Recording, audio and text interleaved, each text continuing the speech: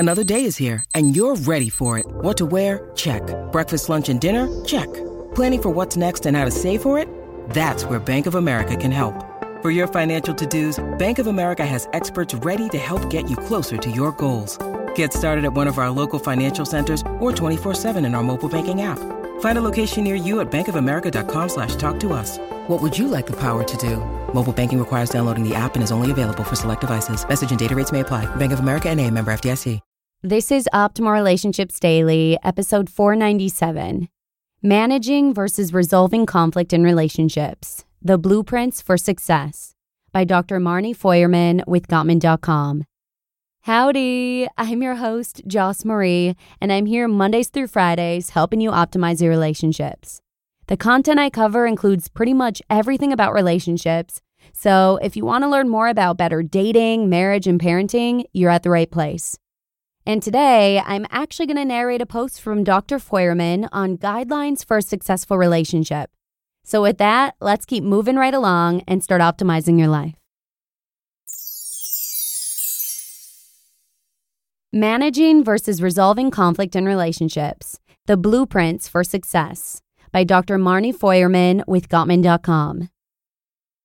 In the 7 Principles for Making Marriage Work, Dr. John Gottman's research proves that 69% of problems in a relationship are unsolvable. These may be things like personality traits your partner has that rub you the wrong way, or long-standing issues around spending and saving money. Their research findings emphasize the idea that couples must learn to manage conflict rather than avoid or attempt to eliminate it. Trying to solve unsolvable problems is counterproductive, and no couple will ever completely eliminate them. However, discussing them is constructive and provides a positive opportunity for understanding and growth. Let's look at 3 conflict blueprints to help you and your partner constructively manage conflict around unsolvable problems. Conflict blueprint number 1, current conflicts. This blueprint addresses current conflicts. Based on game theory, a mathematical model that describes how to manage conflict and improve cooperation with others, this blueprint stresses that both partners put off persuasion tactics until each one can state their position clearly and fully. This involves each speaker and listener taking turns. Both partners must be emotionally calm when speaking. The listener should take notes on what the speaker says. The speaker should focus on using a softened startup, stating feelings by using I statements, and asking for needs to be met in a positive and respectful way. Tips to effectively navigate blueprint number 1. 1. Take a 15 to 20 minute break if things get too heated, and do something soothing and distracting that will help you calm down. When you return to talk, only one person should have the floor to talk while the other partner listens. No interruptions. 2. Begin the conversation with a soft or curious tone. Use an I statement and express something you need. For example, could I ask you something? I felt embarrassed when you spoke down to me in front of our friends. Could you please be aware of that in the future? 3. Use repair statements. Say key phrases to help your partner see that you are trying to understand and de-escalate the conflict. For example, you can apologize, use humor appropriately, say I hear you or I understand, and so on. Body language is important too. Nod your head, make eye contact, and even offer a physical gesture of affection. Conflict blueprint number 2, attachment injuries. This blueprint focuses on discussing past emotional injuries, often known as triggers, that occurred prior to or during the relationship. Also called attachment injuries by Dr. Sue Johnson, these can create resentment from past events that have gone unresolved. These frequently involve breaches of trust. It is crucial to avoid being negative when discussing triggers. You both need to speak calmly and understand that both of your viewpoints are valid, even if you disagree.